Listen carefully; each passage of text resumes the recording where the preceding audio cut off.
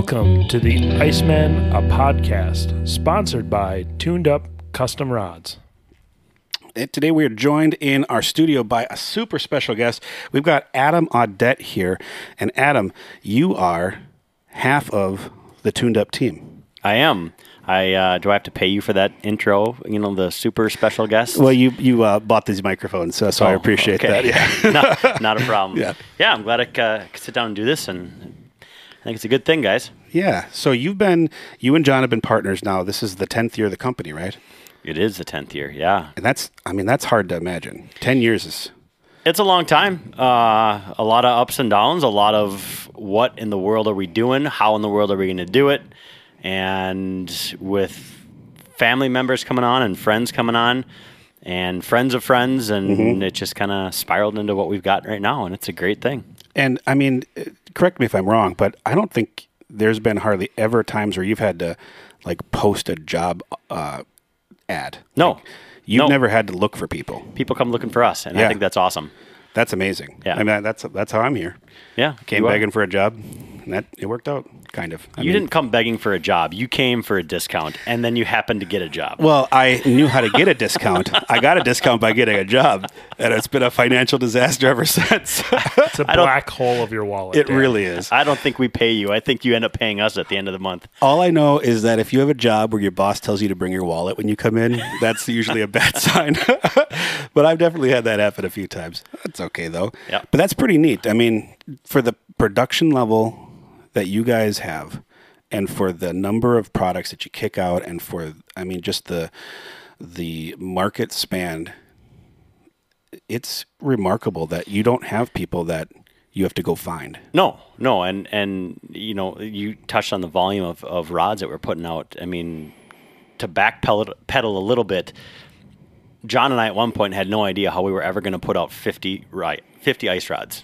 50. We were working night and day to produce 10, and it was wrapped in a basement, and it took forever. Yeah. Well, and it's hard to imagine how long it takes to build one.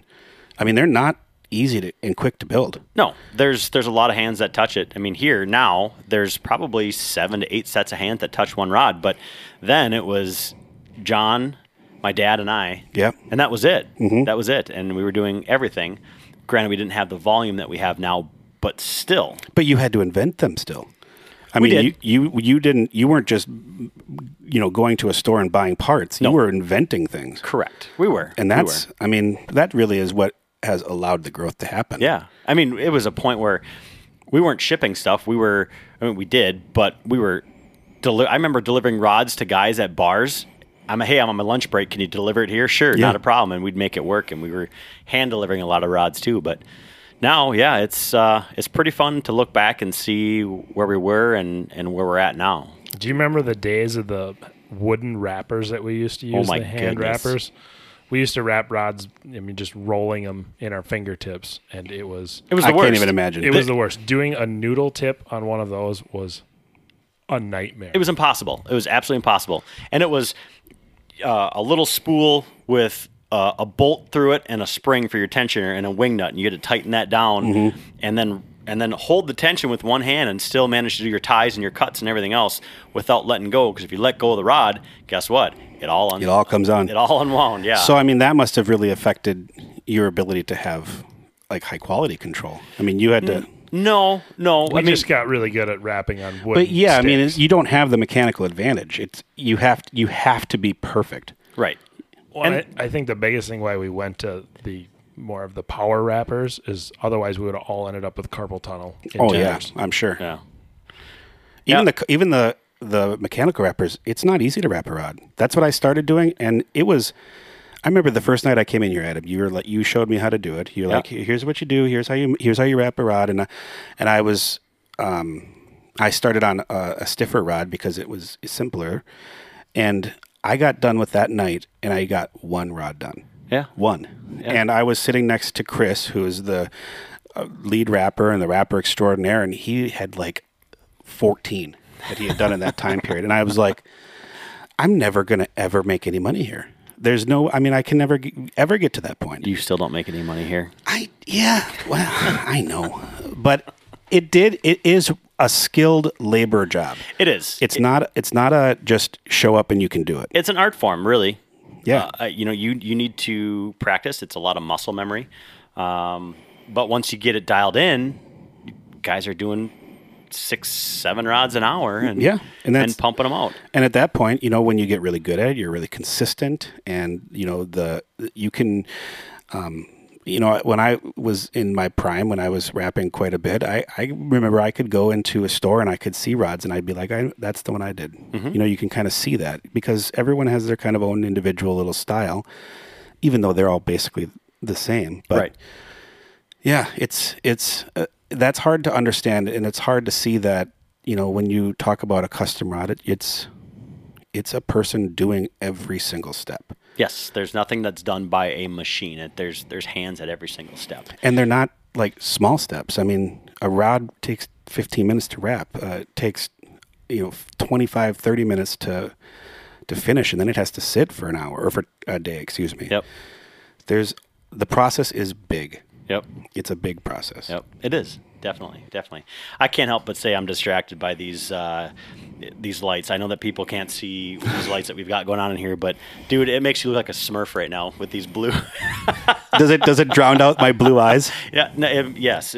You got to definitely have the Smurf look going. We can change them to there white. You go. white Now lights. you just look creepy. Now I just look like me. Remember when you were a kid, you used to take the flashlight and stick it underneath your chin and come up to people in the middle of the night? That's kind of what you got going on right now, Dan. Let's see if I can make it even creepier.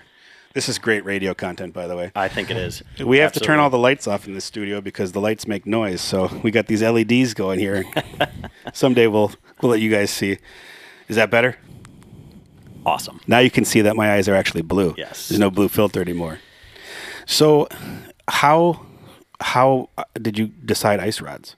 Or how did you decide fishing rods in general? Like, where in your mind would you think, this is what I want to do? Well, I know that John touched on his background in building rods. Yeah. And that's kind of where it started because when he was dating my sister, built me a rod for my birthday. Sure. And I thought it was awesome. And I've never had a high-end, totally custom rod for me. Mm-hmm. And I said, why can't we do this ourselves? Why can't we jump in and make this happen? So he said, yeah, sure, let's try it. And then it just kind of spun from there. I mean, we had people helping us in different directions. Believe it or not, that awesome fish that we've got was a senior college project of a friend of mine. The logo. The fish our design. logo, Yeah. yes, our fish logo was a senior marketing or graphic design project for Mankato State University. Yeah. And he came up with our logo. We told him kind of what we wanted. You know how the Browning logo's got you know what the Browning logo is, the right? deer. Yep, the deer. That was what I pressed on him. I said, I want something that's going to look that people are going to see that logo and know what it is without any words. Mm-hmm. Yep. And I think he did it. You look close, and John and I, let's take a step back. John and I we're car guys at the time and still are. So when your car's tuned up, it's running at peak performance, right? Mm-hmm, mm-hmm. So that's kind of where the name came from. The rod is tuned up. It's peak performance. It's the best of the best. So if you look at the fish logo, you see the crescent wrench in the mouth and the box wrench in the tail and the bolt in the eye. So a lot of people don't pick up on that. And why is it tuned up? And that's the reason why it's tuned up. So, yeah. But I think that fish is iconic. I think that it is. There's a lot of fish logos out there, but that's that one stands out. Yeah. And it does allow it to stand on its own. It's almost like kind of like a Nike swoosh type of deal where people recognize the fish as the company. Yeah, anybody can put a walleye on their brand or a northern, right? But let's do something unique. What kind of fish is it? It's not. It's our fish. It's made up. You know? But it's cool. And going back to the beginning, I don't want to put words or history into your mouth, but I always saw you as kind of like the visionary. Like you had the drive to bring it to a big audience. Yeah, I always wanted to go big, and I still want to go bigger. Yeah. Because why not? Why not see how big you can make something? I mean, that's the cool part about what we've done, starting a business from the ground up is let's see how big and how far we can take this thing. And there were struggles, there were pulls here and there, and I still want to be bigger. My goal is to be the biggest ice fishing and rod company around. I mean, there's big boys out there. There's big players, but why can't we? Why not? Everybody else started off the same way we did. Why can't we get there too? Yeah, Exactly. St. Croix started in a basement. Harley Davidson started in a garage. It's a lot of big companies start really, really small. Yeah, exactly. I think that's amazing. And, for me, when I was just a customer, I really did appreciate that aspect of starting small, starting family, building up, and now being in the company and watching it from the inside. Just the process that you both have decided on how you want to grow, I think it's really interesting, because some people, you could go out and take out a giant business loan and build a beautiful building and have the fanciest, shiniest things, but that's not going to guarantee you success. No. That'd be a millstone around you for the rest of forever. Right? Yep. Where you guys decided to be really thoughtful, really consistent, and just, really take things step by step in a logical way. It was extremely gradual, and sometimes it was almost painful on my end because I want to go 0 to 70 like that. Mm-hmm. But I had to realize that, hey, we need to take baby steps here. And I had a guy by the name of Tom Newstrom tell me that once, that, hey, you guys have a great thing going here, but take baby steps. Don't try to hit that home run right away. Just take baby steps, give yourself a good foundation, and keep working off of that. And I feel that we've done that. Yeah. Well, and starting with such an exceptional product is huge, right? So you already have something that people want, and then developing a process that you can work with and that you can produce at the level that you want to be at, and then surrounding yourself with the people. That's the recipe. Yep. Well, we've always had the family mentality. I know that we've mentioned that John and I are in-laws, and it started as a family business. It still is a family business, but we bring that mentality into everybody who comes to work for us too. And I think that we've done a pretty good job. I think everybody feels pretty much that this is a family environment, and if you got something to say it. Exactly. And at the same time, that if you had something that you want to say, you're respected. Yeah. You know that it's... I think so. It's a reciprocated feeling, yeah. Which I think is... for me, it's a refreshing attitude to be a part of. It's not really a linear type boss to employee relationship. It's everybody's in the same family, whether you're the first cousin or the last cousin. It doesn't matter. Your say is just as important as everyone else's. Mm-hmm. And that, and to be a person who's not obviously one of the bosses, it does feel that way. It feels supportive. It feels comfortable that way, which, it should. It should. Let's be real. We're talking about fishing rods here, right? And I know I've said it 1,000 times. This is a recreational activity. Mm-hmm. It's supposed to be fun. Yeah. And you can make it an absolute pain in the rear end, but it should be fun. We're dealing with fishing rods here. We're not dealing in hearts and lungs. You're not going to die if you don't get your rod in 2 days. Although some people may think that. I was going to say our customers would say otherwise. I'd say otherwise. I felt that way before. We've had I personally had some arguments with people about weeks that are 3 days long, and they expect their rod in 8 days. That is a good sign where people are chomping at the bit. Yep. Oh yeah, absolutely. Having that. They're anxious. They're super pumped, and I've felt that same way. Well, and you know what? To piggyback on that, we've taken steps this season to hopefully ensure that people can get their hands on a rod in a very timely manner. It may not be a custom rod, but we have busted butt in the shop, and by we I mean the guys who are building, who are overseeing the processes. They have busted butt all summer long to build up a good inventory for us to be able to tackle this upcoming ice season. Yeah. And I think people are going to be very surprised and very happy that they're going to be able to get rods in a pretty quick, short order. Yeah, and we're just launching a brand new website, which is going to make that customer interface just a lot simpler. Speaking of launching new things, I believe today a post went out about our new ice rod this year. Yeah. The Vulcan rod. The Vulcan. That has been in the works for a long time. 3-4 years, John? Yeah, it was actually a long time standing prototype that was it kind of floated around the shop. People got to fish with it. No one was really, it was like we weren't really excited about it. We tweaked just one little thing, and it made it kind of a magical stick for iFish pros, and I use it for lake fishing in Ontario, and it worked wonderful for that. I had it on Winnipeg last year for big trophy walleye. But the great thing is you don't need it for those big fish either. If you fish with a commander rod, think of it as a commander with a slower action. So it's a little bit more. It's a little softer, a little more forgiving. So you hook into a big fish, and you got a lot of head shakes. This is going to give you that extra cushion so that hook doesn't get popped out of its mouth. Yeah, if you're fishing something deep, it'll let you play it a lot smoother. It's not going to be as violent. Right.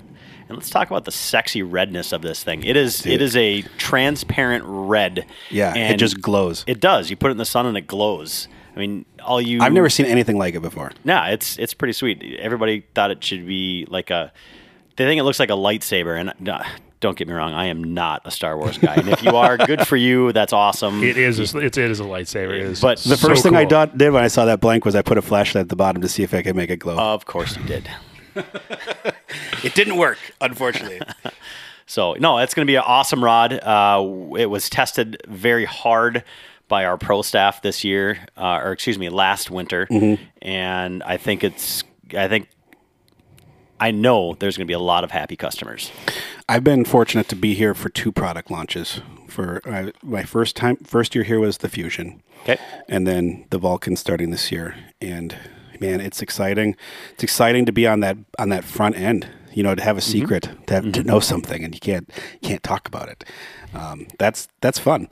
And I'm stoked for the way people experience that rod. I'm excited to see what people do with it, and yeah, that's going to be a special deal. Yeah, and the nice part too is that it comes in a variety of lengths, so you can fish it outside, or the kind of ice fishing that I enjoy doing is sitting in a wheelhouse and sitting back with a cold bush light and putting my feet up in my slippers. So yeah, one of our pro staff, Jason Shoddy, he always has got a house ready for me. If I call him up and say, hey, I want to go fishing, where's your house at, man? And it's always heated and ready to go, and drive up out of my heated truck into the heated wheelhouse and put the football game on the TV. That's my kind of fishing. I think I might be doing fishing wrong. I was going to say my trips are never like that. That sounds very different from the way I do it. I kind of like that idea. It's a fantastic idea. I might need to get Jason's number. Hey.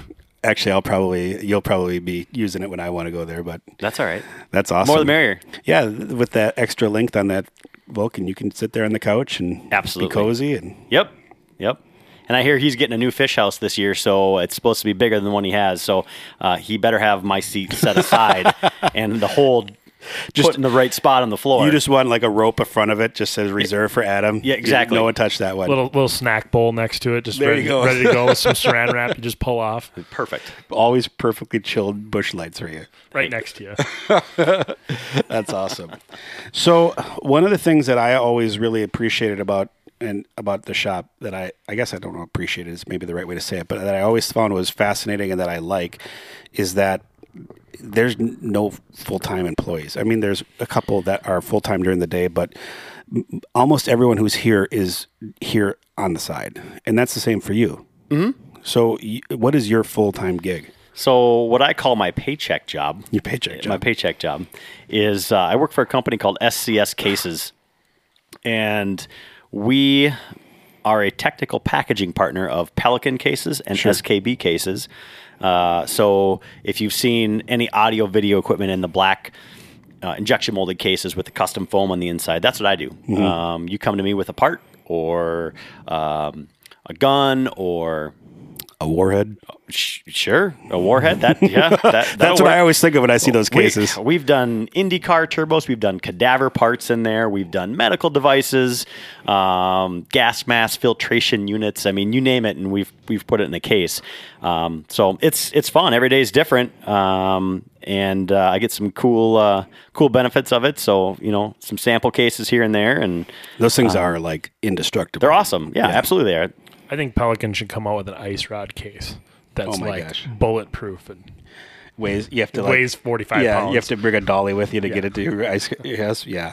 They've got the case, so all we got to do is design the interior. Let's do it. We can make that up. That's I think I remember. Didn't you ship rods in the Pelican case up to people who wrapped in colleges? So let's not talk about that because I freaked out one of my BAE friends and threw him on the side of the ditch and took a picture and asked him. I found these cases laying in the road, and he immediately called me and was yelling at me. I had sample cases that were they were built originally for rocket launchers. Yeah. And the case is great because it's a rotomolded case, super heavy duty. And when we sent it off at UPS, we knew that the rods would arrive safely. But that's what it was. It was used at one point. Are they still here? They're here. Yeah, they're in the back. Yeah. I remember those things. I came in. I'm like, what is going on here? Mm-hmm. I think that story about just freaking out your buddy at BAE is hilarious. Yeah, I mean, the guy never responds to a text within a month, and then you send him a picture, and he calls you within 2 seconds, asking exactly where your coordinates were. And I'm like, oh man, just relax. Stand down. I did have to open them up and take a picture of them to make sure they weren't legit. Yeah, because he did not believe me. That's hilarious. So you've been doing that for a while, right? Yeah, I've been doing that for 6 years, coming up on 7 years now. That's crazy. So yeah, it's fun. And I mentioned in an earlier episode that my connection with you is you used to work with my brother. I did at an auto parts company called Stemf Automotive, and the hijinks you guys got into. Oh my goodness. I don't know how we did not get fired because... You must have produced well. We did, of course. Yeah. Of course. Dan, do you know who I am? Come on, man. Do you know who I am? I've heard that before. No, yeah, it was fun. I worked with John and John Baker, not John Burback. And yeah, we had a great time. Somehow we managed to get our work done and not get fired. And it was a fun environment to be in. So that sales industry, that STEM, fifth sales, and then your current deal sales, and that's a job that I have a real hard time putting my mind around. You have to be given the gift of bullshit. Yeah. And I was given the gift of bullshit. Yeah. So, that's 90% of the job is being able to talk and do it the right way and not be a snake oil salesman. Mm-hmm. There's a lot of people who try to sell stuff that are just trying to make a quick buck instead of worrying about taking care of your customers and being concerned that that they're satisfied. Mm-hmm. But that kind of comes with having good, a good product base too. Stemf had good automotive products. Yep. The Pelican cases are phenomenal. Tuned-up rods are really good. Yep. I would imagine it would be really tough if you worked at a place that you didn't believe in. Yeah, if you're selling like Chevy Corsicas. Someone like those. Hey, don't knock that. Yeah. That was my wife Shauna's first car, I think. They were terrible. It was a Corsica. They were terrible. I believe she named it Corey. Corey the Corsica. I dated a girl who used to have one with moo. Not Shauna, though. No. I dated a girl with ones that she had cow cover car seats, and her car was white. It looked like a sheep or some awful farm animal all the time. That's awful. Shauna's interior was that, remember that red? It wasn't crushed velvet, but it kind of looked like crushed red velvet that the Chevys used to have. Yep. That was the interior of that car. Yeah. Producer Tom, do you remember what we had a Chevy at one point, right? Remember that one that Dad bought from Miss G? Oh yeah, I don't remember what the was it a Corsica? It might have been a Corsica, and it had that red velvety interior. It was a $300 vehicle, and it was a tank. It lasted for years. Forever and ever. Yeah, we were not good to that car. Wait, let's back up. You said producer Tom. How come he gets a title? What the heck? Sorry. I guess I do. I'm the super special guest. Yeah, the super special guest. Oh, great. You're the owner of the company. Come on, man. We're in your building. Next time I'll just call him Tommy. There you go. I think that might have been a Corsica. I think you're right. And I was expecting to actually drive that car when I turned 16, and it almost made it. It almost made it, and it was. I think we got that like when I was like around 10 or 11. So we bought it from our preschool teacher. Yep. So yeah, that thing, and it was a 2-door, wasn't it? Nope. No, it was. Was it a 4-door? It was a sedan. Yep. The doors were like a foot wide, though. They were. I mean, there's 4 of us in our family, 4 boys, and How my mom in the and world dad. did you guys fit in there?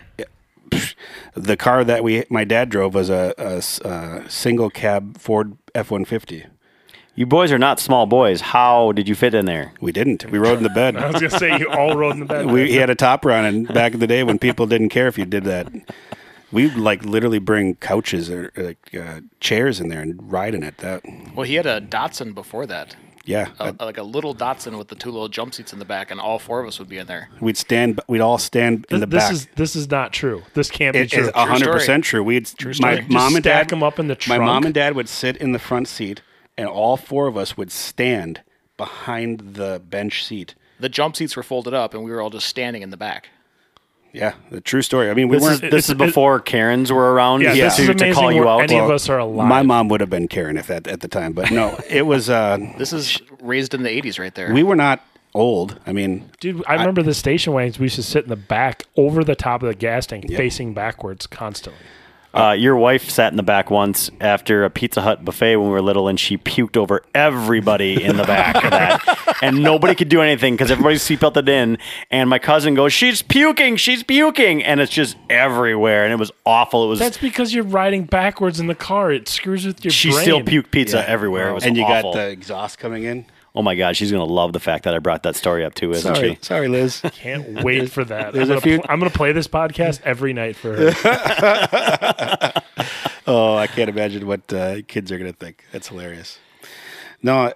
Speaking of kids, I mean, I have to respect you for this, but you're a coach, and you got to talk about that because that has probably been one of the weirdest things this year, especially to be a coach. Yeah, so I coach traveling baseball for Brooklyn Park, the 11U team, and I coach the 6th grade football team as well for Brooklyn Park, which have not lost a game in 3 years because we're awesome like that, and we treat them like Friday Night Lights. And you guys go big. I mean, we do. You coach hard. We do.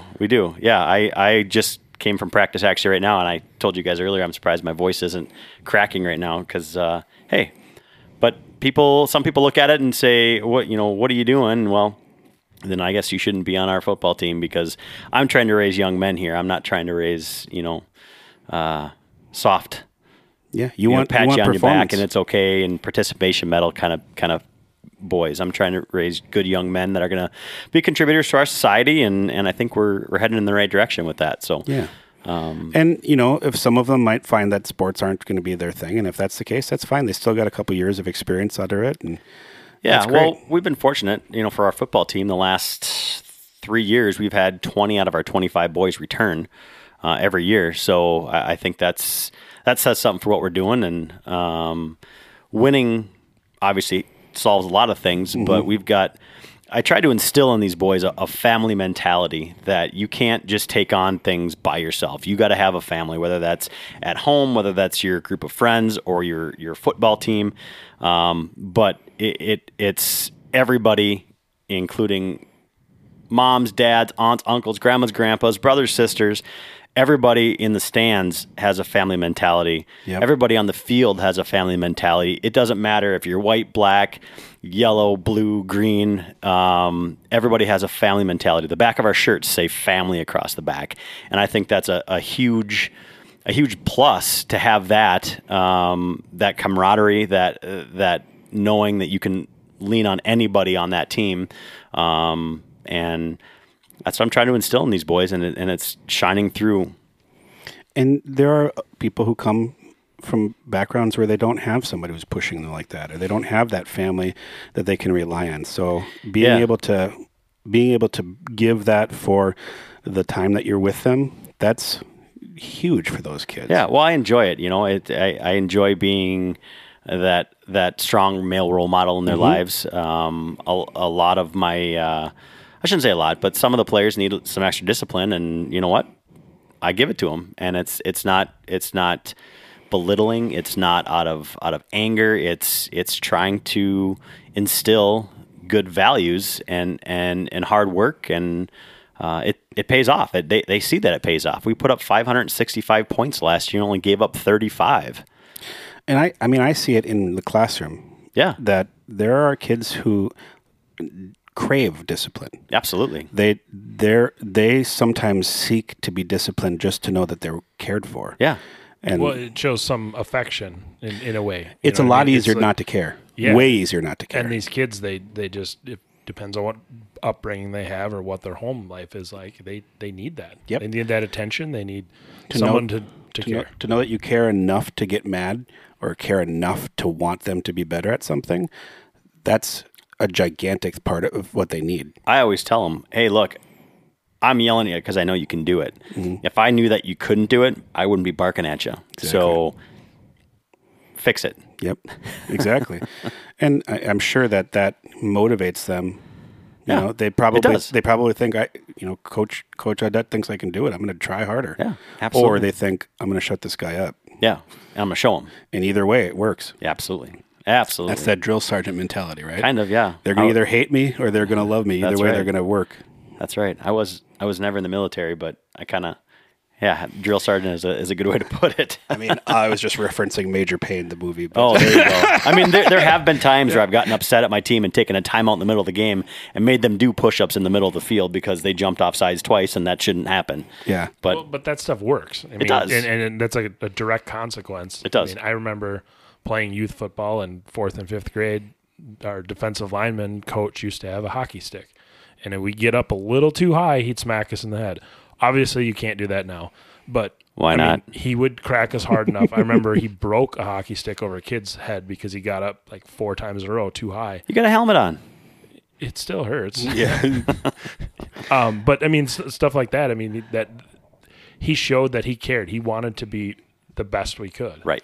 But that, getting your ass chewed like that, that's something that is necessary. Oh, especially at that age. I remember that in youth sports in high school. I remember my high school coach ripping my face off one time, and I needed it. I remember my high school football coach, Bob Jackson, God rest his soul, but the guy would call me on the voicemail box like 61 times in the summer because I was out fishing and playing around. You mean answering machine? Yeah, sorry. The voicemail box. Whatever that thing was. Well, no one knows what it is anymore. Yeah, the answering machine that we all used to have with the little tape. And he would call, and like the first 10 messages were nice, and after that, it was like literally listening to some old guy scream at me because you're not in the weight room. Because I'm not in the weight room. Yeah, I'm like, dude, I'm fishing. Answering machine. I asked my kids the other day, hey, how do you answer the phone, right?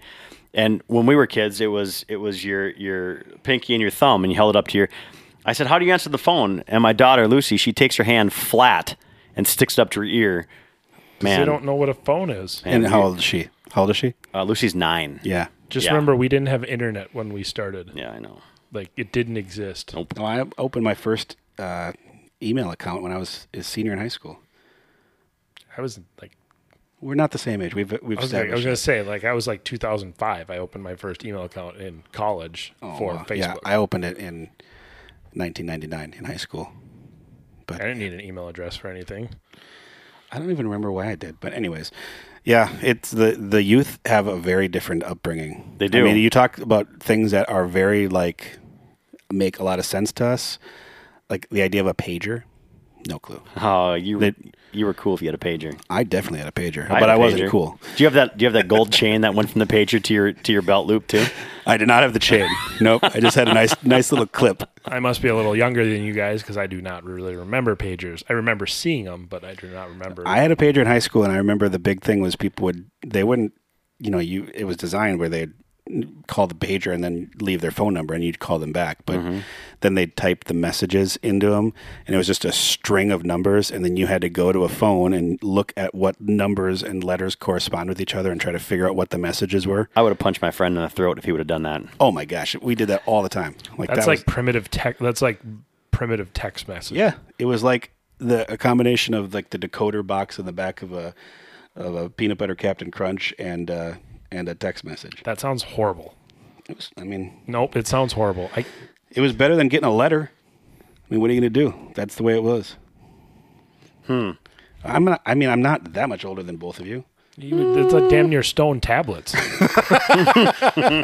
Oh, let's put hieroglyphs on it and mail it by Paul Revere. Okay, there's going to be people listening to this who are going to be like, yeah, I know exactly what he's talking about. Yeah, you'd get the 19 letter or 19 number message and you'd go figure out what it said.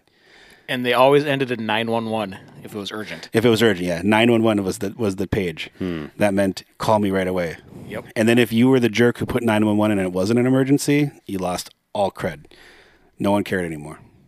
Super glad I didn't grow up in this generation. How old are you? Not that old. 35. So you're 5 years younger than me, and it's still that lost? How old are you, Adam? I'm 38. So we're almost exactly I just like to pick on you, Dan. That's the bottom line. I just think it's fun to pick on you. So you must have seen pagers. Well, I've seen them like in history books. That's fair. Whatever. Yeah, times are different. I shouldn't even just say the kids today don't understand pagers. The giant adult next to me doesn't understand. You know what we pagers didn't have when I was a kid, and I talked to you guys about this before, was freaking Quick Trips. Can I just tell you how awesome the rib sandwich at Quick Trip is? Quick Trip is the best store in the market. Just so we're clear, we have no affiliation with Quick Trip whatsoever. Not yet. And not sponsored by Quick Not Trip. yet, Quick Trip. And are you listening to this, Quick Trip? All I got to say is that after listening to Paul Allen on his K-Fan podcast, it was go get the rib sandwich and I did, and I'm hooked. You're now. Hooked. Yeah. See, I went to college in Winona, and Quick Trip's from La Crosse. Okay. Right? So they're there. That was their home market. And when I was in Winona, we'd walk to Quick Trip. I mean, and it was open 24 hours. So we'd walk there at like 4 a.m. and buy like the 3-for-1 hot dogs. What were you doing at 4 a.m. walking to a gas station? Getting 3-for-1 hot dogs. Oh. That's a dangerous, those 3-for-1 hot dogs or 4-for-1 hot dogs. Was that to soak up some Busch Light? No, there was no Busch Light involved there. We were very astute. We were tired because we were studying so hard. So Liar. We had to go recharge. But Quick Trips were everywhere. That was the thing. And then when I started, as they started to creep north, I remember because a friend of mine was in marketing and in Winona, and the Quick Trip guy came and talked to him and said that they would never build a building that was more than 1 day away from their headquarters. Interesting. So that's why they haven't moved very far, because they always want their stuff to be fresh. Sure. Oh. It's fresh. It's true. But it has changed the gas station thoughts for me. Like, you can go there and you get fresh donuts. It's not. Yep. If looking back when I was a kid, you go up to the Freedom gas station, you get some donuts, and they were 2 weeks old. Oh yeah. They sell live bait at Quick Trip. They do. Yeah, they do. That's one of the places I stop in the winter because I always have mealworms. I remember they used to sell the cheapest milk. They still do. It's $1.99. But it used to be in a bag. They still sell bag milk. Do they still have bag milk? They still have bag milk. And did they have the pitcher too? Yep. Oh yeah. They do. It's there. I mean, when was the last time you were in a Quick Trip? Today. Well, apparently you I weren't got looking. the spicy chicken sandwich there. Well, you should have got a gallon of milk in a bag. I get the gallon of milk, but in the regular gallons now. I'm not going to. They're probably a lot easier to carry home. They're way easier for a 4-year-old to pour than a bag of milk. I don't know. My 4-year-old spills milk just as often in any receptacle ever.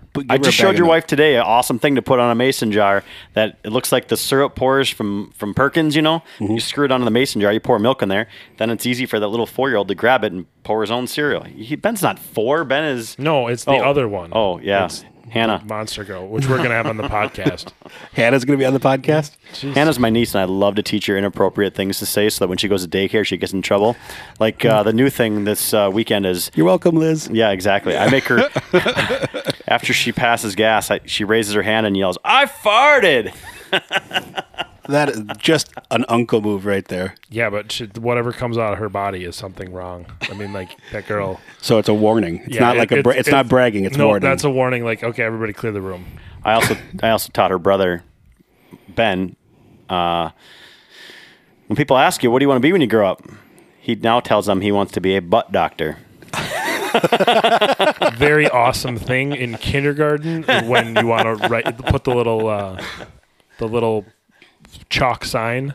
Butt doctor is not appropriate. I have a good family friend who is a butt doctor, and it's a good career. It's a fine career. It's a fine career. Yeah. So I say go for it, Ben. I'd say shitty career, but I mean, come on. He would have get to. It? What if he was? Nobody? What if he was bend over? No, we're not doing that. Bend over the butt doctor. That would be his office name. Ben. Yeah. Okay. Sorry. Puns aside. It's hilarious that you guys could have that dynamic with each other. You could imprint these things on his kids. I try not to teach his kids anything bad. You know what you should do? You should teach Levi some really bad football techniques. That's not funny. The Statue of Liberty. That's not funny. No, Levi, you don't want to do that. You want to really stand up big and tall and run slow. Yeah. Be a big. You're not funny. All right. Too far. Levi, if you get the most interceptions in high school, you'll get all the girls. Yeah, that's what they love to see that. And no scholarship. Oh my gosh, that's hilarious. Yeah. So, where do you want? You said you want this company to get as big as possible, right? Yeah. So, like, how would you see that happening? Like, what does it look like to you in the future? New products. Products? More people. What I like, though, about the product cycle is that it's not product for the sake of product. No. Like, it makes sense. Yeah. No, when we design something, it's for longevity. Yeah. Our Power Precision, not many people know this, but it's been around longer than the company has. Mm-hmm. It was a existing design. It was the first one. And then we built on that being a really good rod, and then we kind of compounded on that. And, like one of our biggest successes was the Bullwhip, which everybody loves. My favorite. I mean, it's my favorite go-to rod for a lot of situations. And we try to build it so it's like, this rod is viable not only this year, but it's viable in 5 years. It's not like a specialty type thing, or it's not fragile, or it's a good, durable good. Yeah. Well, the bottom line is you got to have a different tool for every situation you're going to be in, and whether that's golf or working on your house or fishing, and that's what we're trying to do. There isn't an everything rod that we sell, and I know people ask that all the time. Well, what's a good all-around rod? Well, honestly, we don't have a good all-around rod. We've got a collection of rods that, sure, can you use a Commander to catch panfish? Sure, you can. Should you? Probably not. It's not what it's made for. Yeah. Should you use a noodle for dead stick and pike? You can, but should you? Absolutely not. But that's why we have the whole spread of our tuned up rods is you got to have a different tool for every technique, for every species, for every type of bait that you use. Yeah. You got to have the right tool in your hand to make it, one, most effective, two, to make it more fun for you, right? Like sitting on a bucket on a lake is fun. It's even more fun if you're putting fish on the ice, and if you've got the right tool in your hand, that you're going to put more fish on the ice, which means your trip's going to be successful and you're going to enjoy yourself. And my wife has asked me that before. It's like, why so many rods? And that's a question that a lot of fishermen get asked at one point or another. Don't you just lie to your wife like I do? No, she knows. My wife knows everything. She either gets it out of me or she gets it out of me. Honestly, my wife found 7 number 5 Shad Raps in the laundry basket yesterday. I bet you have 7 number 5 Shad Raps in your pocket right now, John. No, I don't. But she found them in the laundry basket. I was trying to hide them to bring them up north, and they were in between the sheets. John knows better than to get fishing lures close to certain things. I remember a story about a pink gumball spinner. I've hooked myself with a Northland, not a sponsorship there, a Northland pink bubblegum spinnerbait through my bathing suit. And that's enough right there. And the rest you can leave up to your imagination.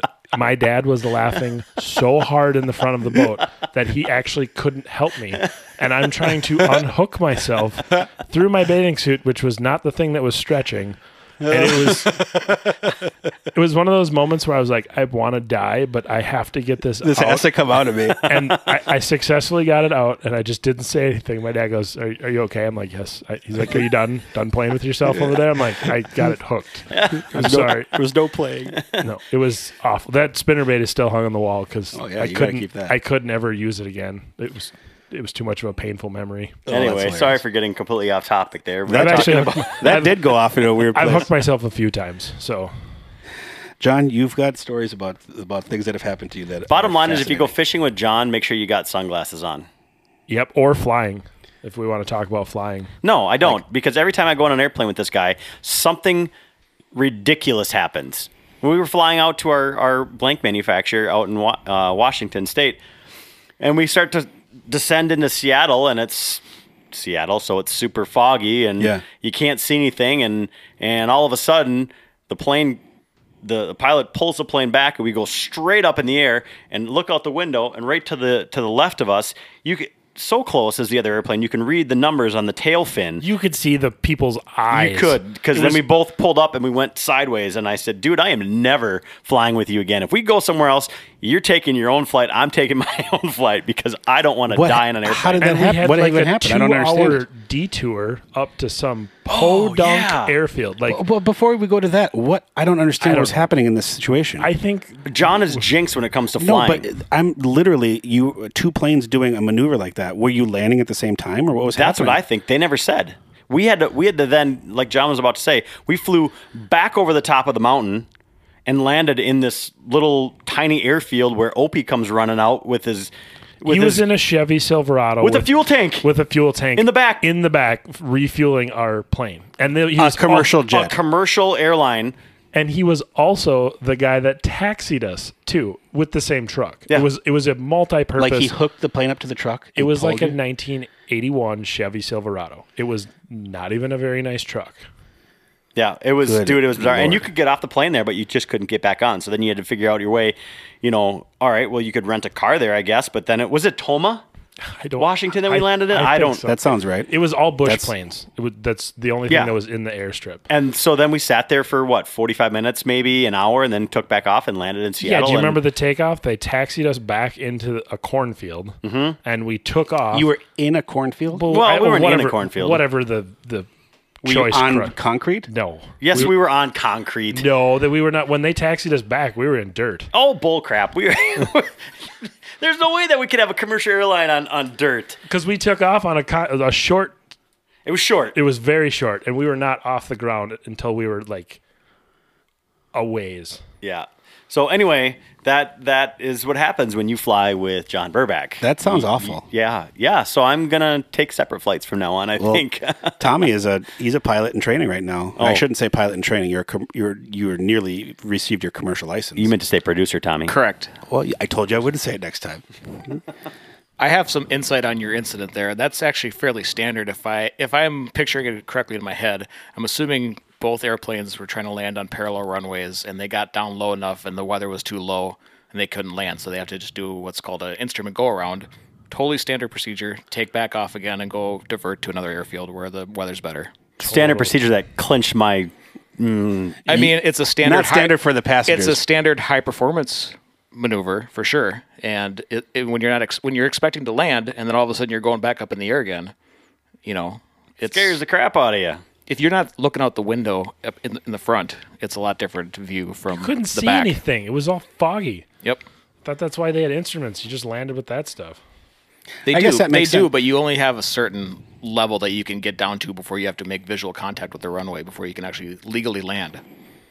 So both planes were on the same descent, just separate parallel runways. That makes sense.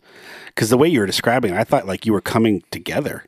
That's the way it felt for me. That's why I thought we were going to crash. I suppose. I mean, you don't expect to look out your window and see an airplane next to you. Not both of us. Not that close. And then do some crazy maneuver. It sucked. And I'm assuming in Seattle, there's a lot of terrain around there. So when you do an instrument go-around, you have to do a lot of turning and a lot of climbing in a short amount of distance, so you're not flying into the side of a mountain.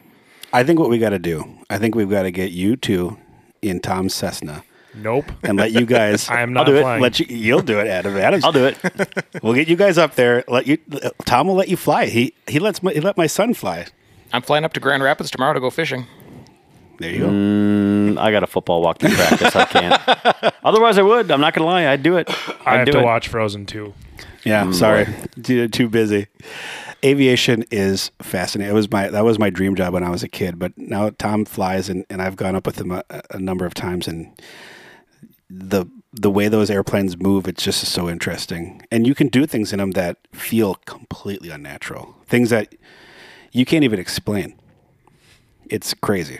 Like when we were doing, I can't remember, the emergency descent maneuver. Yep. It didn't, my body and what I was seeing didn't talk. They couldn't make the connection. You're like actually having to make an emergency landing? So Tom can explain it better, but we were up high, like 6,000 feet, somewhere in there. Yep.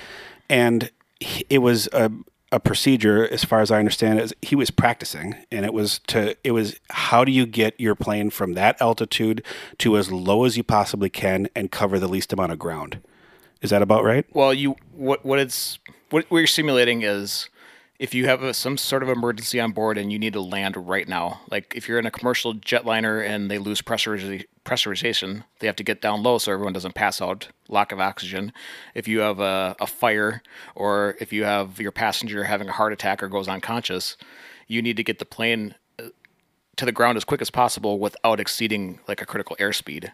So it was like driving down a parking ramp's exit, like the circle thing, the corkscrew things. It was like doing that, but in the air. And it didn't feel like it looked. I just couldn't explain it a different way. There's zero G loading in a maneuver like that. All you're doing is you're just dumping the plane's flaps and making it as dirty as possible so that it'll get down quick. But you're still sitting in your seat upright and everything. If you're flying it coordinated like you should, it should just feel normal. And you'll feel a little bit of dizziness, especially if you look outside. But it was disorienting and weird and cool. So do you just look at your instruments then? No. You're looking at your airspeed. Your airspeed's your number one instrument on that. You just want to make sure that you're not getting too fast. Because if you get too fast in an airplane, you can't just like point the nose at the ground and dive for the ground because your airplane will fall apart around you. So you have to start going in circles and reduce the vertical component of lift is how they call it. Okay. So, I mean, it makes sense. It sounds a little terrifying. I think we need to get you two in an airplane and go out. I was disoriented once. Oh, yeah? Good story. Yep. Good story. Good story. That was my transition. Did you like that? I thought it was pretty good. That was about as smooth as I expected. Yeah. You did a nice job there. Just hammered it. Well, Adam, we really appreciate you coming into studio today. It's awesome just to get to hear the story of how you and John have come together to build something that is, meaningful to a ton of people. I mean, it means a ton to me, and it means a ton to other people around the, the ice belt and the fishing industry. And I just think it's super exciting to watch the growth and to watch the way that you two have just, created something that people care about. And I think that story is worth hearing. That's what we were going for. If you get a rod, our biggest thing is, and I feel like I can speak for John on this, is that when you hand them a rod or hand them their rod, whether it's a young kid or, somebody older, the excitement that they have in their face says it all. Yep. So absolutely. Well, thanks for coming in. You guys have been listening to another episode of The ICEMEN. Tune in next week. We're going to release another episode. Not sure if we're going to have a special guest in studio or if it's just going to be talk. But we look forward to hearing from you then. I'll be there. I'm the super special guest. The super special guest, Adam.